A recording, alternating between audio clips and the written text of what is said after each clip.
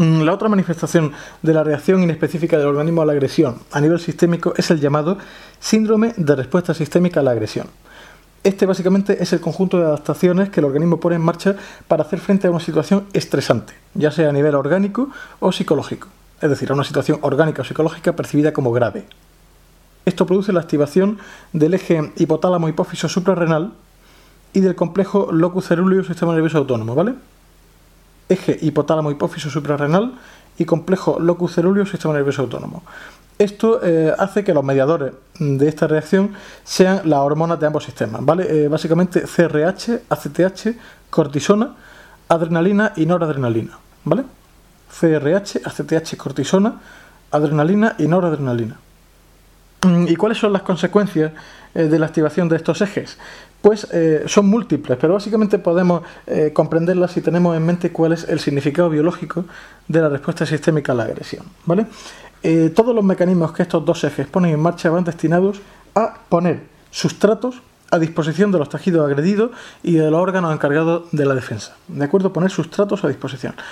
Esto hace que sea fácil de comprender que se produzca un catabolismo muscular, una lipólisis, una hiperglucemia con una resistencia a la insulina a nivel periférico, y hay un inicial aumento de la hormona del crecimiento, si bien luego los glucocorticoides terminan suprimiéndolo. Igualmente hay que tener en cuenta que los glucocorticoides suprimen el sistema inmune.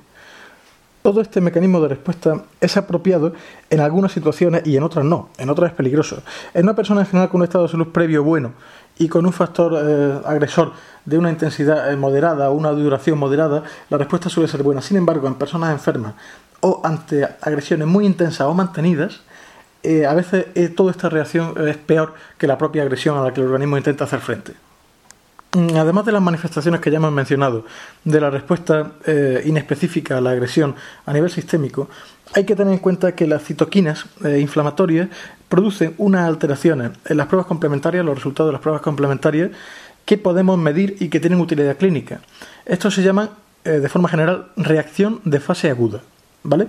Y está caracterizado por modificaciones hematológicas y por la aparición de lo que se llaman proteínas o reactantes de fase aguda. Las modificaciones hematológicas básicamente pasan por una anemia normocítica normocrómica y frecuente trombocitosis. Pero además hay alteraciones en los leucocitos que permiten dar pistas sobre el origen de la alteración. Por ejemplo, en el caso de infección bacteriana es particularmente llamativa la leucocitosis con neutrofilia y desviación a la izquierda, es decir, un incremento de neutrófilos y formas inmaduras. Es característico de las infecciones víricas la linfomonocitosis y de las inflamaciones alérgicas o de las infecciones por helmintos la eosinofilia, ¿vale?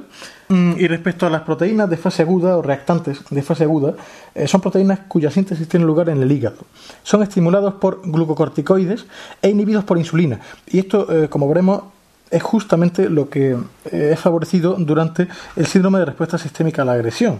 Como recordaréis, hay un incremento de los glucocorticoides y disminuye la sensibilidad a la insulina, ¿vale? Tiene múltiples funciones que pueden ser útiles como respuesta a la agresión, ¿vale? Tiene funciones antiproteásicas, de depuración de desechos, transportadoras de hormonas y fármacos, inmunorregulación, etc. Lo particularmente interesante es que tienen utilidad clínica porque pueden ser medidas. Las medimos de una forma indirecta a través de la velocidad de sedimentación.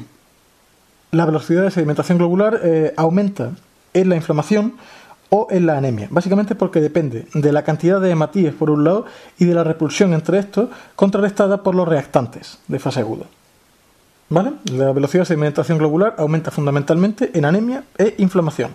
Aclararé que en el caso de la anemia el aumento de la velocidad de sedimentación globular se debe a una disminución en la repulsión entre los hematíes. Hay otro detalle interesante que hablar sobre la inflamación en la analítica, y es que se ha visto que en una elevación de la procalcitonina indica una etiología bacteriana.